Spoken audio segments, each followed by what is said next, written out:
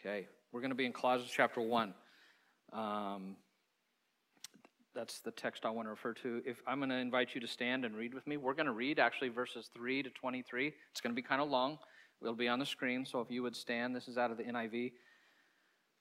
Just want you to know that Paul, what we're reading is the introductory prayer and the introduction to the book of Colossians, which Paul wrote to the believers living in the city of Colossae. He had never been there. If you remember this summer when we talked about when he was going through Asia Minor and he wanted to push into the interior, but the Spirit of God stopped him, right? So Paul never got to Colossae, to Laodicea, to some of those interior cities. But the gospel had gotten there through Epaphroditus, who we'll read about. And so Paul is writing to a group of believers to Colossae. He says, pass it on to Laodicea. It probably was a circular letter in Asia Minor of just what he's writing about. Jesus is the head of the church. So his focus is really on Jesus. So if you would read with me the word of the Lord, we're starting in verse 3.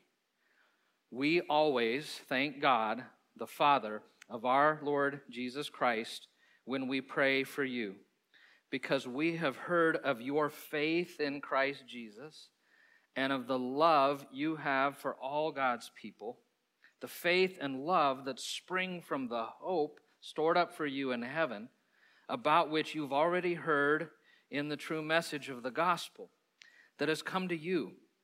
In the same way, the gospel, it is bearing fruit and growing throughout the whole world, just as it has been doing among you since the day you heard it and truly understood God's grace. You learned it from Epaphras, our dear fellow servant, who is a faithful minister of Christ on our behalf, and who also told us of your love in the Spirit. For this reason, since the day we heard about you, we have not stopped praying for you. We continually ask God to fill you with the knowledge of his will through all the wisdom and the understanding the Spirit gives, so that you may live a life worthy of the Lord and please him in every way, bearing fruit in every good work, growing in the knowledge of God, being strengthened with all power according to his glorious might, so that you may have great endurance and patience, and giving joyful thanks to the Father who has qualified you to share in the inheritance of his holy people in the light of the kingdom. Take a breath. That's good. It's long. All right, we're going to go now to verse 13. For he has rescued us from the dominion of darkness and brought us into the kingdom of the Son he loves, in whom we have redemption, the forgiveness of sins. Praise to the glory of God for that. Praise him for that reality. Verse 15, the Son is the image of the invisible God, the preeminent one over all creation.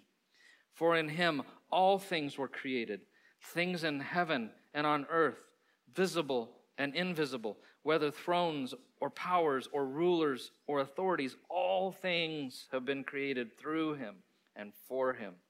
He is before all things, and in him all things hold together. And he is the head of the body, the church. He's the beginning and the firstborn from the dead, so that in everything he might have the supremacy. For God was pleased to have all his fullness dwell in him, and through him to reconcile to himself all things, whether things on earth or things in heaven, by making peace through his blood shed on the cross.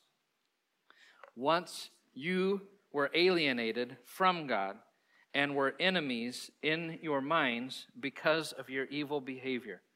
But now he has reconciled you by Christ's physical body through death to present you holy in his sight, without blemish and free from accusation, if you continue in your faith, established firm, and do not move from the hope held out in the gospel. This is the gospel that you heard, and that has been proclaimed in all creation under heaven, and of which I, Paul, have become a servant. This is the word of the Lord. Is it not good to read the word of the Lord? You may be seated. Okay, as you read that, and we're going to see this in a minute, Paul bookends that whole section with his heart for the gospel and the gospel going out to all nations. And my guess is, I don't know if you noticed, if you did or not, he said two interesting things that a lot of commentators ask about in the way that he talks about the gospel going out. He speaks as if it's already a full-blown reality. He says in chapter 1, verse 6, the gospel is bearing fruit and growing throughout the whole world.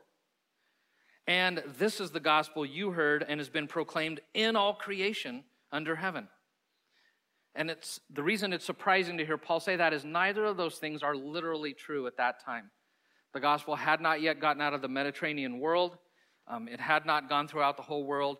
It had not yet been proclaimed in all creation. And so, and you're probably like, Garen, I didn't even notice or think about that. But that's okay. It's where I wanted to go this morning. So people ask, was Paul exaggerating those texts? And what I'll tell you is that he wasn't, that he was doing something really cool, but I want to set it up first, if you don't mind. Because Paul knew very well the command of Jesus to take the gospel, the good news of Jesus, to all nations. He knew that very well, that was the heart of Jesus. He knew Matthew 24:14, where Jesus said, this gospel of the kingdom, it will be preached. And I want you to remember that. I'm going to reference this in a minute. It will be preached to in the whole world, the whole cosmos, as a testimony to all nations. And again, that's the Greek word ethnos. It means ethnic groups. They did not have nation states at that time. To every people group, okay, to all ethnos, and then the end will come. Matthew 28:18-20, where Jesus says, all authority in heaven and earth has been given to me. Therefore, go and make disciples of all nations, of all ethnos, baptizing them in the name of the Father, Son, the Holy Spirit. He is true, the Holy Spirit, and teaching them to obey all that I have commanded, everything I've commanded.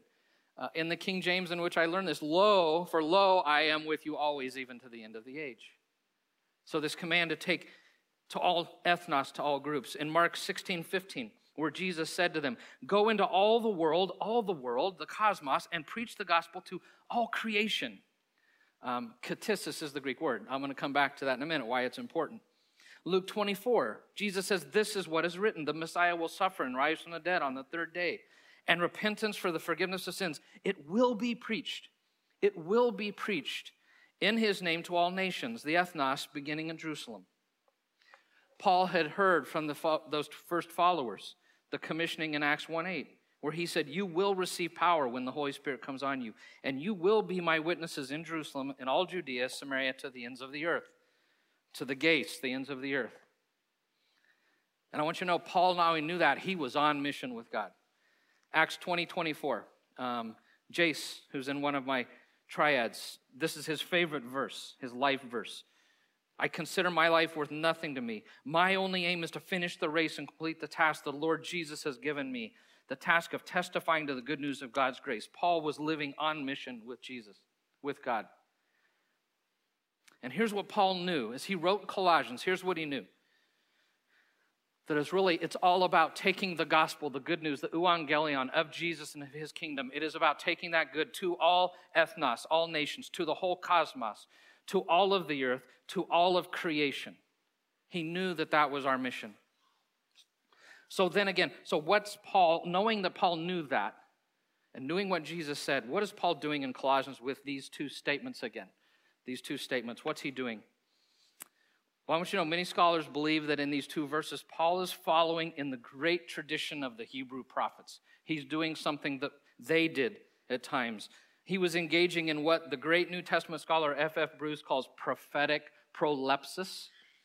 Prolepsis is the representation of a thing as existing before it actually does. I normally would not have put that in that sermon, but I threw it in for Gene Barrett, who comes first service, because Gene always tells me, I want a new word every week, Aaron. And so I thought, I'm going to throw that in, because I had never heard prolepsis. But let me use a vocabulary word that's probably more common than most scholars use, which is this. Paul was using what's called the prophetic past. The prophetic past. Here's what the prophetic past is. It is to speak of something which will happen in the future using the past tense as if it has already occurred in the present. This past prophetic past was used when it was based upon the promises of God, and the certain of that thing was so the future of that was so certain that they spoke of it as if it had already occurred. In Gesenius Classic Hebrew Grammar, you don't need to know that, but here's what they say. The prophetic past, it expresses facts which are without doubt inevitable, and therefore in the mind of the prophet, they are already accomplished. One scholar has said of the prophetic past that the future is so clear that it is as if it's already come to pass. Let me give you the most classic example of the Old Testament Hebrew prophets of the use of the prophetic past. It's Hebrews chapter 53. In Hebrews 53, speaking of Messiah, of Jesus, here's what they say, using past tense, okay? He was despised and rejected by mankind, a man of suffering, familiar with pain, like one from whom people hide their faces. He was despised.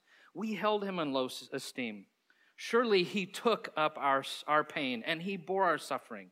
Yet we considered him punished by God, stricken by him, afflicted. But he was pierced for our transgressions. He was crushed for our iniquities. The punishment that brought us peace was on him, and by his wounds we are healed. That's all past tense as if it's occurred, but this prophecy is happening 500 years before it is fulfilled in Jesus, because they were so certain that Messiah would come and that he would be pierced and crushed for our sins, that they wrote about it as if it were a past event. Does that make sense? What Paul's doing. So he's following in that tradition. I want you to know, Paul knew the words of Jesus, and he was convinced that the gospel would inevitably reach to all creation. He was convinced of that reality. And so in these verses, by pointing them to this reality of the gospel going out to all nations, again, which bookends that section we read, what he's saying is Jesus not only commanded that we take the good news to all ethnos, every ethnic group. He not only commanded it, but Jesus guaranteed that it would happen. He guaranteed it. He knew that the gospel not only must go to the whole world, but he knew that it would go to the whole world. And Paul died, even though he died before John wrote these words, he knew this in his gut. So listen to the words of Revelation 7, because this is where Paul knew history was going. After this I looked, and there before me was a great multitude that nobody could count, from every ethnos, every ethnic group, every tribe, every people, every language, standing before the throne and before the Lamb. They were wearing white robes and were holding palm branches in their hands, and they cried out in a loud voice, "Salvation belongs to our God who sits on the throne and to the Lamb."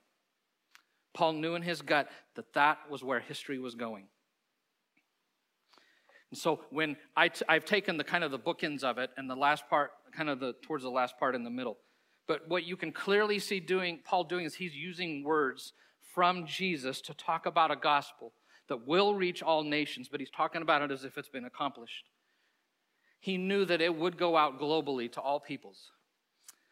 He knew it would go to the world in verse 6, the cosmos, like Jesus said it would, to the whole earth, geis in verse 20, referencing Matthew 28, to all of creation, he's referencing Mark 16 in verse 23. So here's what's going on in Romans 1, 6 and 23, that he's writing to these people that he had never met. And he's bracketing this whole thing in the gospel going out to all nations.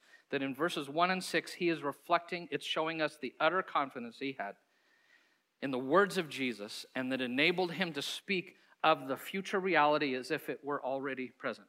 Okay? So are we good with that? And that's why I think he says with such certainty, he says the gospel is bearing fruit and growing throughout the whole world and has been proclaimed in all creation under heaven. Because Paul knew that it will bear fruit in the whole world, and he knew that it will go to all creation. It had not yet, but he knew that's where it was heading. So here's what I want to do this morning. I want to talk, next week is our missions conference. And I thought, I don't want to come into that cold turkey, because Paul had a heart for the nations that's shown in Colossians. He had a picture of where history was going. And so I want to talk about the spread of of the gospel into the whole world, into all creation. Specifically, I want to talk about, when talking about God's mission in the nations, I want to talk about something called the 1040 window. The 1040 window was coined by missionary strategists Louise and Doris Bush. And it refers to countries that are laying between 10 degrees north and 40 degrees south latitude. That's the 1040 window. If I were to zoom in on it, those are the nations that are in that window. It's been recently revised, the list of nations, and here they are. It is 68 countries that are inside of that 1040 window. Within that window, there are 5.52 billion people. I can't even grasp that number. 5.52 billion people. Again, 68 nations. That is 1/3 of the area's landmass, but 2/3 of the people in the world live in the 1040 window. 4 out of 5 of the top 5 countries in population, with the U.S. being in the middle of those 5, 4 out of 5 are in the 1040 window. 1.4 billion people in China. 1.35 billion in India. In the next 10 years, India will pass China as number 1. 275 million living in Pakistan. 238 million in Indonesia. If we were to talk about the index of quality of life living, things measured by like the percentage of people that are literate, that are not living in poverty, life expectancy, infant immortality. If we talk about quality of living, that kind of way of looking at things, I want you to know that the 1040 window has 84% of the people who live in the very lowest quality of life. 84% of the people in the whole world, lowest quality of life, live in this window. It is home to the majority of the world's poor. 85% of the poorest people in the world live in the 1040 window. And if we talk about the very poorest of the poor, those living in abject poverty, less than $1 a day. Can you imagine living on less than $1 a day? Of those people, the abject poor, 73% of the people who live in that window are in abject poverty. 3 out of 4 of those 5.52 billion people live in the very lowest level of poverty. And as we're going to see in a minute, there's this remarkable overlap between poverty and a place having had access to the gospel. There's a very strong correlation between those two. The 1040 window represents both of those groups, the poorest of the poor and those who least have had access to the gospel. And so in the next few minutes, I'm going to talk about the unevangelized and unreached, and I just want to quickly define those for you, if that's okay. Unreached, the unevangelized first. It refers to people who have almost no opportunity to hear the gospel. They have zero or limited access to it, and zero or very limited understanding of the gospel. That's what an unevangelized people group is. America does not fit. And I want to tell you why. Although a lot of Americans are really skewed on what the gospel is, we have unlimited access to it, right? I'm meeting with a guy doing a Bible study every week, been moving towards the gospel and making a decision, and he had read a pamphlet that I had given him, and in that was a prayer, right? You guys are kind of familiar with that.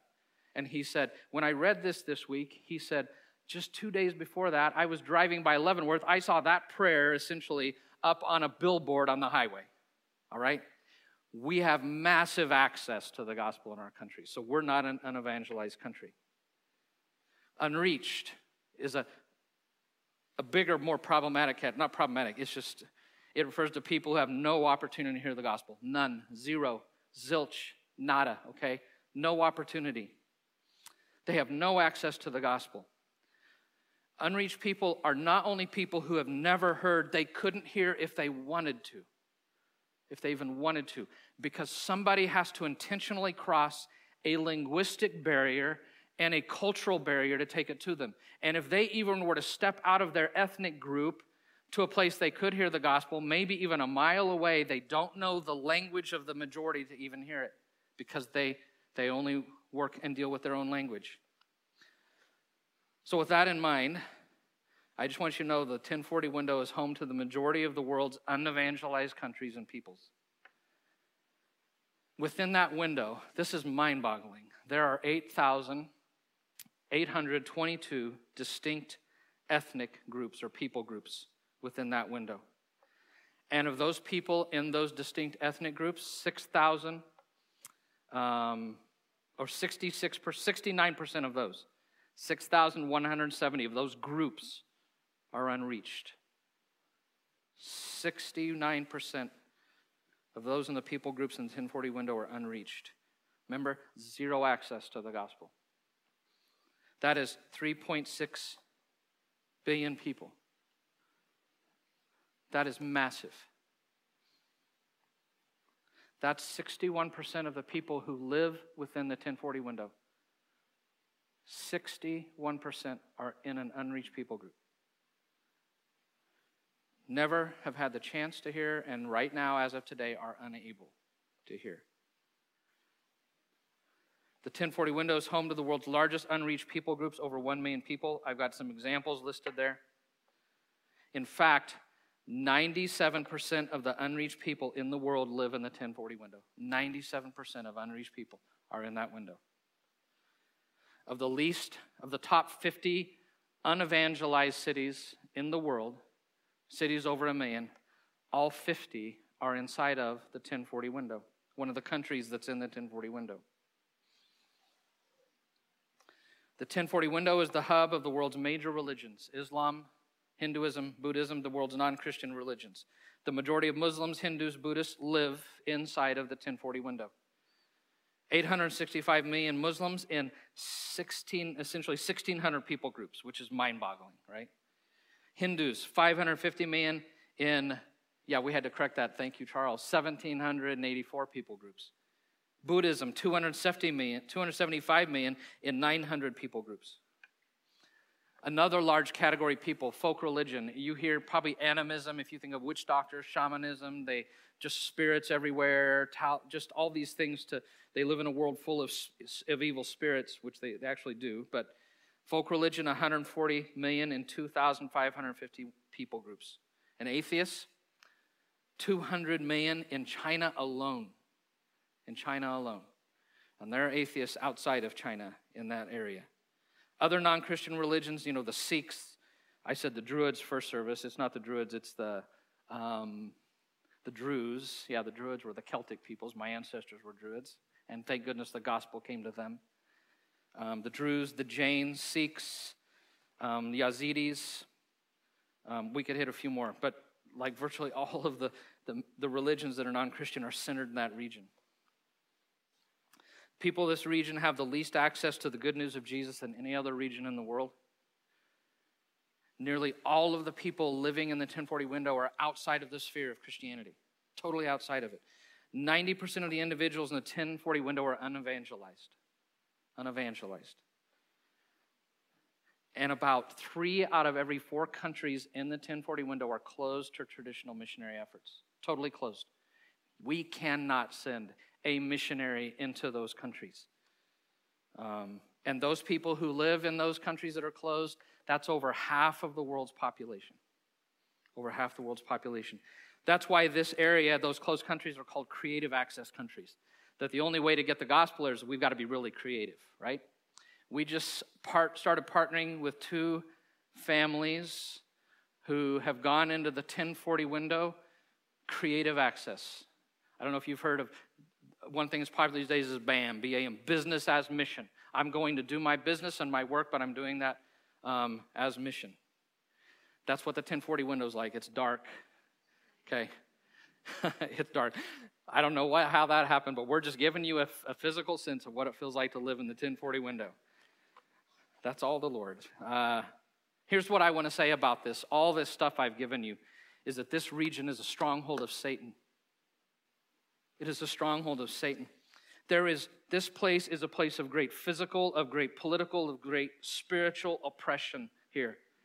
And it's a region where Satan has kept the gospel out of it, and those who hear it, just the way their cultures work, they're like blinded to Jesus. They're blinded to it. And there's no other area of the world that so blatantly needs the saving life that Jesus gives than people living in this region. All people need the Lord, but no region needs it more than this. In Luke 4:18-19, at the announcement of his public ministry, I want you to hear what Jesus said, the first words he said in his ministry. Reading from the Isaiah scroll. When describing his mission, he says this: "The Spirit of the Lord is on me, because he has anointed me to proclaim good news to the poor. He sent me to proclaim freedom for the prisoners, recovery of sight for the blind, to set the oppressed free, to proclaim the year of the Lord's favor." And we know there is real poverty, there are real prisons, physical prisons, there are people that are physically blind, there are people that are truly oppressed. But we also know that there is spiritual poverty, is that not right? and there is spiritual blindness, and there are people living in spiritual prisons and who are spiritually oppressed. I want you to know Jesus came for those kind of people. Those kind of people. When you look at the reality of the 1040 window, I mean, he came for everybody, but he came for those kind of people. His heart beats for those kind of people. All right, Audrey, I want you to come up. Audrey, this is Audrey Yusi. Her and Evan are missionaries that we have sent that are in Japan with OMF. And Evan, Yusi, grew up at 12th. And the mic, right? Evan grew up at 12th. And you came to college here, right? And you guys met. So literally, they were sent out from 12th Avenue. And so wanted her to come share about their ministry that they're doing in Japan. So I may have ruined some of it, but quick introduction, if you would. All right. It's great to be here with you all this morning. So we were sent out by 12th Avenue. We got to Japan 10 years ago. We have 4 kids, ages 10 to 2. The oldest was 10 months old when we got to Japan, and the next 3 were born in Japan. So where do we work in Japan? So everybody make a fist and hold your arm up a little bit out to the side like this, your left arm. Left arm. Yeah, works better. There we go. Good job. So Japan, if you think of a map of Japan, it looks a little bit like an outstretched arm with a little bend in it. Okay, so point at your elbow here. All right, that's Tokyo. All right, so point up a little further. So that's where the big earthquake and tsunami and nuclear disaster happened. Now point at your fist up there. There you go. That's the island that we live on, up there in Hokkaido. So when you're thinking, oh where do the Yusis live? Go, okay, I got it. All right, so that's where we live in Japan. And right now we're in the United States on about a 6-month home assignment to reconnect with churches, let you all know what God is doing in Japan. And we're looking to go back in December. Yeah. So what are, summary of what you're doing, what your ministry looks like? So our heart's desire is for Japanese people to be taking the gospel to their neighbors, their family members, their communities. And so to that end, we are starting a house church that meets in our home based on ministry methods that are easily passed on, something that Japanese people can do from the very beginning, soon after and even before they come to Christ, something that they're being trained to do. And one of those things we really lean into is Bible storytelling, telling a Bible story and discussing it as a way of communicating God's word. So we use this not only in our home church gatherings, but in evangelism as well. And when we couldn't meet in person, when we couldn't meet and gather during pandemic things, we would make videos of us telling Bible stories in Japanese and send those out to our contacts. I had to do videos. Those are fun, aren't they? It's harder than it seems. Yes, it is. It was really difficult. How about a couple of highlights from your ministry? Well, work where we are is really pretty slow. Like you said, there's a spiritual blindness, and it can take a long time for that to sort of come off gradually to the place where people are being drawn to the light of Christ. So 4 years ago, when we moved to our house in Sapporo, our oldest son made a friend at school, but his mom forbade him to come to our house. She said, "You are not allowed to go to that house. You're not allowed to play with him after school." But they were great friends at school. They have 4 kids. We have 4 kids. And we knew where they lived, so we would pray for them as we prayer walked in the neighborhood. And then one day, about a year later, their son left his lunch kit in the park next to our house. All the kids had gone home for the day, so I grabbed it, brought it inside, washed it, sent it back to school with Gus the next day. And after that, he was allowed to come to our house.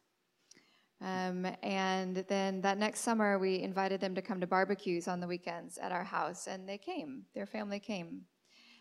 And then a little bit after that, we started a parenting discussion group that would meet on Saturdays. And she would come, this mom would come, and she'd bring her 4 kids, and we'd talk about how to raise kids. And then when we left in June, this woman who previously had wanted nothing to do with us, she came and brought me a little present and a note that said, "Audrey, you are my dear friend, and I can talk to you about things that are hard. And I'm really glad you're here, and I'm going to miss you. Bless you. A long obedience in the same direction, right? Yeah. Good job. And then I want to tell you about Mr. Sasaki. So Mr. Sasaki, before we even met him, he had some exposure to Christianity and even some amazing spiritual experiences, but was still still seeking. He heard that we wanted to start this house church in our home, so he asked Evan about it, and Evan said, well, we really want to, see people gather together where we can read the Bible together and we can share each other's challenges and pray for each other and worship together. And Mr. Sasaki said, that sounds nice, but I'd really rather just go to a church where someone would read me a sermon and then I could go home. Thankfully, that doesn't happen in America. Right. Nobody goes to church like that. So we said, okay. But we kept in touch with them, and they came to barbecues, too. It's our secret weapon, is barbecues at our house. And then he texted Evan. He said, would you study the Bible with me every week? And Evan said, yeah. And he said, great. I'm available on Sunday nights at 9 o'clock. And Evan said, okay.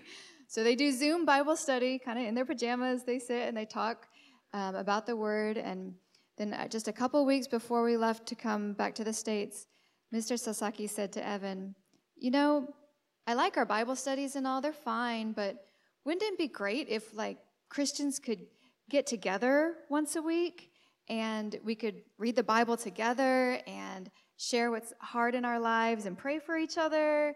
And then we could have the strength to follow God not just one day, but all week long.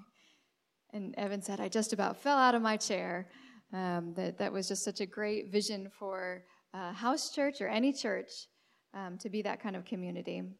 So Mr. Sasaki, I believe that he's a believer, but he's not yet baptized. So we're looking forward to him taking that step of faith when we get back. I just looked at some of the pictures. Snow. Yeah. Snow. Yeah. Snow. We're up in northern Japan. We get 18 feet of snow a year. 18 inches or 18 feet? 18 feet. Wow. 18 feet of snow a year. So there's a lot of shoveling to be done. Okay, so Audrey, I want to switch directions. I mean, we've been talking about your ministry, love hearing what God is doing through you guys. So I've been talking about the 1040 window this morning. Japan is in the 1040 window. Yes. So you're working in a 1040 window culture. So if we could put that 1040 window map back up there. Oh, I see you guys do ministry through Catan. That is awesome. Barbecue in Catan. Catan, yeah, board games. Okay. Anyways, you guys are in that. Japan. There's Japan up in the 1040 window. Yep. That is a difficult area to do ministry. It is. Tell us ways you have felt that ministering in that window. So you feel that you feel the spiritual reality that people are living in. A lot of people see Japan and they see a really modern nation, and they assume a lot of their worldview must be similar to in the United States. But then I have a conversation with a friend, and she's like, do you think people can talk to people who have already died? And I said, well, I think there are some people who experience, who accept that. What do you think? And she said, well, my grandma helped people in her village talk to their deceased loved ones. Her mom also was training in this skill. So you get that kind of spiritual reality for them. You get, my son went to preschool. We found out one day the preschool had gone on a field trip to the local shrine, and we didn't know that they were going to go do that. There's the Japanese proverb that says, the four most fearsome things, the four things to be most feared in the world in increasing order are earthquakes, thunderbolts, fires, and fathers. And I shared this with my son at dinner last night, and he said, oh yeah, there are a lot of kids at my school that hate their dads. So there's brokenness. There's a family God shelf in every home that we go to. It's got pictures of deceased relatives and offerings of alcohol or other food. There's good luck charms. Yeah, it's just the spiritual reality that we live in every day. You try to start spiritual conversations. I mean, it's not necessarily easy here. Yeah. But there it's... Yeah, you get a lot of sort of deflection. that's nice, or that's interesting. You can really see that you're hitting a wall with people. There's a lack of readiness to talk about spiritual realities. Yeah, and the stuff you had sent to me, Yeah. those two really grabbed me. Yeah, so I said we tell Bible stories to people, and so many times I know that as I'm speaking the word of God to someone and telling them this story from the life of Jesus, it's the first time they have ever heard the Bible. The first time. They've never heard anything from the Bible before. And it's a really amazing privilege for us, and it's exciting to see how that happens. And we get a lot of different reactions from it. Some people still are kind of polite in their deflection, and others say things like, that can't possibly be real. Or one friend told me, you tell me these stories, and they just sound fantastical. And she paused for a second. She said, but tell me another one. I want to hear some more. Yeah. And then knowing that these people that God has put around us, as we look into their faces, we walk in our neighborhood, or at the grocery store, and knowing that we could be the last chance that they have to hear about Jesus. Yeah, very weighty. So they're living and ministering in this area, and that is a tough area. How can we pray for you, Audrey? Guys. Yes, pray for our family to walk closely with the Lord. There's no other way. There's no other way. And we're in Colossians this morning. We started in Colossians. In Colossians chapter 4, Paul says, pray for us that God may open a door for our message so that we may proclaim the mystery of Christ, and pray that I can explain it clearly as I should. Yeah. So I want to take a minute. Can we pray? You guys join me. Let's pray for the UCs. So, Father, I do lift them up. Just the things she shared, Lord, all of us so desperately need you in our lives and will not bear fruit without you. What a tough region. So, Father, please, Jesus, we know you are the vine, that we're the branches. And we know that if you abide in us and we abide in you, we will bear much fruit. But without you, we can do nothing. So would you help them to walk closely with you? Even through the ups and downs of the spiritual life, just help them to stay faithful and connected to you. And Lord, we do pray, as Paul asked prayer for, that you would give them opportunities, that you would open doors. There are people there still yet who are prepared to receive the gospel, to hear it. Will be people of peace. Would you lead them to those people? Lord, give them courage and boldness in sharing it as they should. Pray that you would give them words, that you would season their speech with salt and kindness and grace, Lord, that it would be attractive. And so just need your Spirit to be at work through them. Continue to give them strength in that heart area. And Lord, may their tribe increase. Bless them. Pray in the name of Jesus. Amen. Can we give some honor to Audrey and the family for what they're doing? Great respect for you guys and for the ministry you're doing and the place you are. So this whole thing about the 1040 window, what they're doing, what a number of our missionaries are doing, I'll show you in a minute. Would you not agree that this region, it is strategic in the ongoing task of taking the gospel to all creation? Paul knew that's where we're going, to all creation, to the whole world, to every ethnic group. Would you not agree this region, this place is so strategic? And that if we're serious about providing an opportunity for people, individuals, for cities, for people groups, for nations, to hear and to encounter Jesus and the story, the good news of his salvation, we cannot ignore the compelling realities of this region. We cannot ignore the 1040 window. This week, as I was reading and researching about this, I've known about 1040 window for a long time, but I learned something about the modern missions movement that I never knew before. When the modern missions movement kicked in the mid-1800s, their initial push was to take the gospel to the coastlands. And that makes sense, right? If you're taking the gospel, got the old schooners or the old boats that they had, that's the first place you're going to take the gospel is to the coastlands. And after decades, they were finding success in reaching the peoples in the coastlands and realized that the task was unfinished. And so God led some new generations. They shifted their focus, not ignoring that, but they shifted their focus to reaching the interior regions with the gospel. That's where you had some of the famous missionaries and missions we've heard of. Hudson Taylor started the China Inland Mission. The Sudan Interior Mission was started. The Africa Interior Mission was started, where they're like, we've got to make a push into the interior lands of these countries to take the gospel, and saw a lot of success. And within the past several decades, there has been a new move of the Spirit, a new emphasis. Again, not neglecting those two things, but a new emphasis and focus on getting the gospel to the unreached peoples of the world. And do you know where almost all of them are? 97% are in the what? The 1040 window.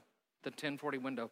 That we have got to really put our efforts, I'll come back to this in a minute, but we have got to take the gospel to places where there is no access, where there is no gospel witness. There is not a single church, a single body of believers in that place. They don't even have the scripture in their language to be able to read the Word of God. We have got to get the gospel to those unreached people, and most of them live in the 1040 window. Two examples. One is OMF, Overseas Missionary Fellowship, who they work with, which started as Hudson Taylor's China Inland Mission. It was reaching the inland of China. That was their goal. But they have since broadened their vision, and their goal is to reach all of East Asia, which is in this window. I can say smack dab in the middle. It's not in the middle, but it is there.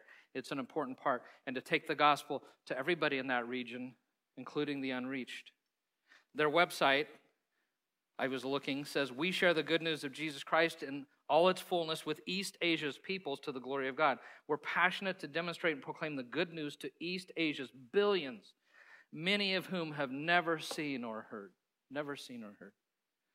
I'll forget the other example I have. I'll just skip over that. But I want you to know, in the missions world, there's this consensus that it is imperative that we find innovative, creative ways to reach the billions of people in the 1040 window. This is imperative. And in order to fully complete our mandate to preach the gospel to every person, to make disciples of every of every people group, to be his witnesses the uttermost part of the earth, we have to have kind of an all-hands-on-deck sense of urgency about this. We've got to have that sense of urgency. And I want to make one thing really clear in emphasizing the 1040 window. I am not recommending or saying that we curtail or minimize Christ's work that's going on in the rest of the globe. No minimizing going on. There are lost people everywhere. There are lost people in this city. Just Thursday, Scott Strom and I had coffee at Starbucks outside, and there was a young lady sitting close to us in a phone conversation, obviously very distressed. And we weren't listening in, but it was obvious she was distressed. As soon as she was finished, we asked her if we could pray for her. And we did. And she just had such an emotional reaction because of some broken things in her life. And I was able to go back later, initially, but to share the gospel with her. There are people in our midst who need it. So I'm not minimizing the work of Christ in any region or area. I'm not saying we curtail what we're doing, okay? But I want to tell you, we have got to give a renewed focus on this region. And we do it by two ways. Number one, deliberately sending personnel into this region. And for most of those places, it's not a traditional missionary. It is somebody doing a unique kind of work. It's like that business's mission. That we're intentionally sending personnel there, and that we're just looking for creative strategies to get the gospel in there. The Jesus Film, they'll let in a team with the Jesus Film like it's a movie, right? But they won't let in a missionary. We've got to think of all those creative, innovative ways to get the gospel in there. And just speaking of 12th, I want you to know that I really feel like 12th Avenue has excelled at this. Here is a map. Here's that 1040 window, and here are places where the yellow are missionaries are currently serving. The white are ones who have recently retired, who were in the 1040 window.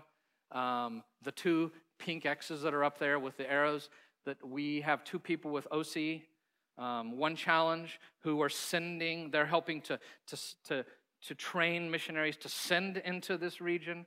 We support a missionary who is working online with people in Pakistan and India. He had to leave. Traditional missionaries had to leave the area, but he's online reaching people through that. The Eichelmans, and not the Eichelmans, the Richardsons. And then we've got Chris Ann Carr, who's working with the Jesus Film Project. It's all over that area.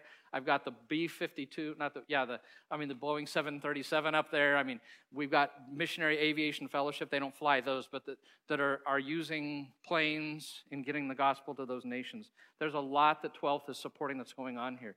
And I want you to know that a little over a third of our mission dollars that you give to Faith Promise go to the 1040 window. The national average in churches in America is less than 10% of their dollars goes to the 1040 window. A little over a third of our dollars go there.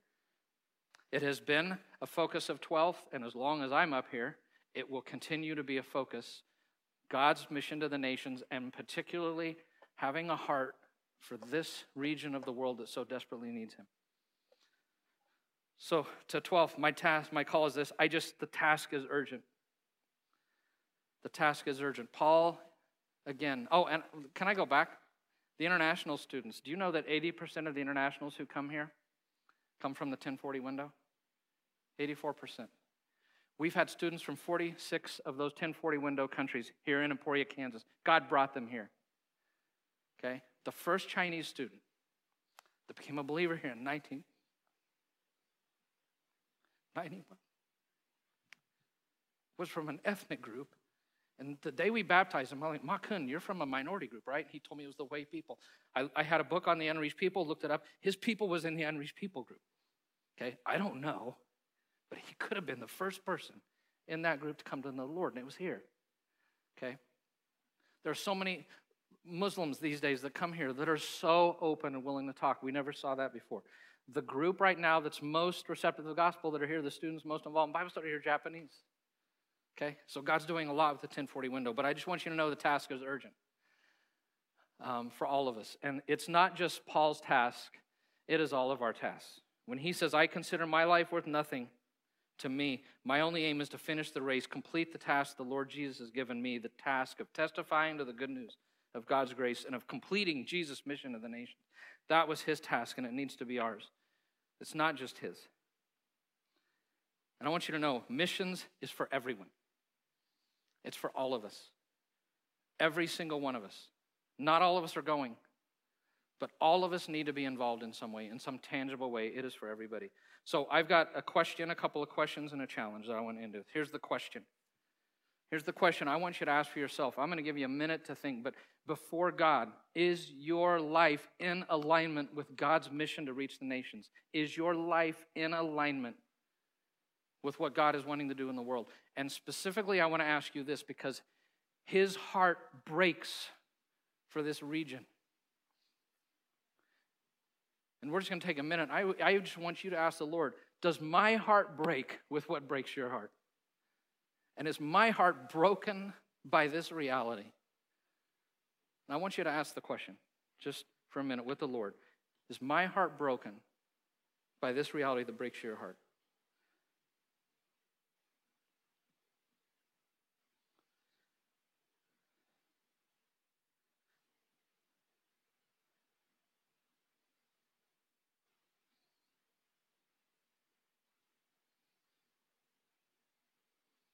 Lord, is my life in alignment? Not just my heart, but my life. Here's how you know your heart's in alignment with the Lord. Your pocketbook is in alignment with what God's trying to do with the nations. You pray for people who are working like the UCs in the nations. You get a letter from at least one of the missionaries we support, or some missionary, that you're reading about it, you're praying for them, that you're trying to contact them to encourage them. You're educating yourself on what God is doing in the world. 1040 window is just one thing. There is so much going on in the nations right now that's incredible. But educating yourself. That last week we talked about your home being a training ground, right? That your home, part of your home life is we're intentionally exposing our children to God's mission to the nations, reading missionary biographies. We're praying for missionary, that you're intentionally bringing them home. And to me, it's even considering, is God calling me to go? He doesn't call all of us, But is my heart, am I open and willing for him to tap me on the shoulder? And I want to tell you, if you're not aligned, here's my challenge. Next weekend is the missions conference. And I want to challenge you to be there, okay? And come all in. And don't just come Sunday morning, okay? Just come Sunday night. Singles, families. We're going to have a carnival going on, cross-cultural things going. Bring your family. Let them breathe that air. Let them get exposed to that through that carnival. Listen to George Murray that night. I've said it the last few weeks, but that guy is a powerhouse preacher. He is a man of God. He will challenge you profoundly. I'm so excited he's coming. Then come Sunday morning. I mean, we're normally here Sunday morning, but be here Sunday morning. But don't just stop there. Come Sunday night. He's doing a 2-part sermon, and you're only going to get half of it, and not the most important part if you just come Sunday morning. That night, we're going to be having a meal in here together. So be here. Get your family here. Talk to your triad and say, let us as a triad or as a quad, let us be there. Talk to your small group. As a small group, let's show up and sit at a table together. But let's be here to hear about God's mission for the nations and what he's doing and wanting to do in places like the 1040 window. And next Sunday, when we do the meal, the people that are cooking that is Christian Challenge. They're going to be cooking that food to raise money to send students next summer on mission trips. And do you know what region they're going to be sent to? The 1040 window. So by showing up next week, you're not only getting challenged, but we're able to help them eating the food, contributing to help send some of them to this part of the world. So that's my challenge. I love Paul's heart. We all love Paul, right? His heart for all the important things, for knowing Jesus, wanting to know him, to experience his suffering, all the things, but his heart for Jesus' mission to the nations that's expressed in Colossians. And he knew the end of history. Okay, I want to be a person that can say at the end of history, I gave to that. I prayed for that. I supported people who did that. I kept contact with people who did that. I don't want to be a person that sits there and like, wow, look at what God did among the nations, and I sat on the sidelines. And my heart wasn't engaged, and my life wasn't in line. So 12, let us be a people aligned. This week, Jordan Steinman said, if you're new to 12 or you've been here a few years, he said this missions conference is the crown jewel of what we're doing here because these flags are not just decorations. We want to have God's heart for the nation, so be here. Can I pray? Enough. You've heard enough, right? All right. Father, man, the reality of this place, this region is staggering, and it breaks your heart. You so long and desire, and you will get the gospel there, but you partner with us to do that. So help us to have broken hearts, Lord, for this region, and help us to put our lives in alignment with what you're doing so we can get more people and more resources into that place. And Father, I pray as we move into that missions conference next week, that we as a church, that we would be there, we would hear, we would be challenged, that we would just take in more of what you're wanting to do to reach all nations, all peoples. And Lord, always keep 12 that kind of place. Keep us hot with passion for what you care about, Lord. May we never lose our passion for this. And we pray for the UCs. Lord, uphold them, uphold all of our missionaries in that region. It is a tough region. Give them strength. And I pray in the name of Jesus. Amen. So 12th, I mean, that young lady we saw at Starbucks, there are a lot of people like that. So you are sent to pray for people and to bless them and to have open eyes for the gospel. And you are sent to prepare your heart to be here next week, full bore, right? Saturday night, Sunday morning, Sunday night. So, all right. God's grace and peace to you guys as you go through the week.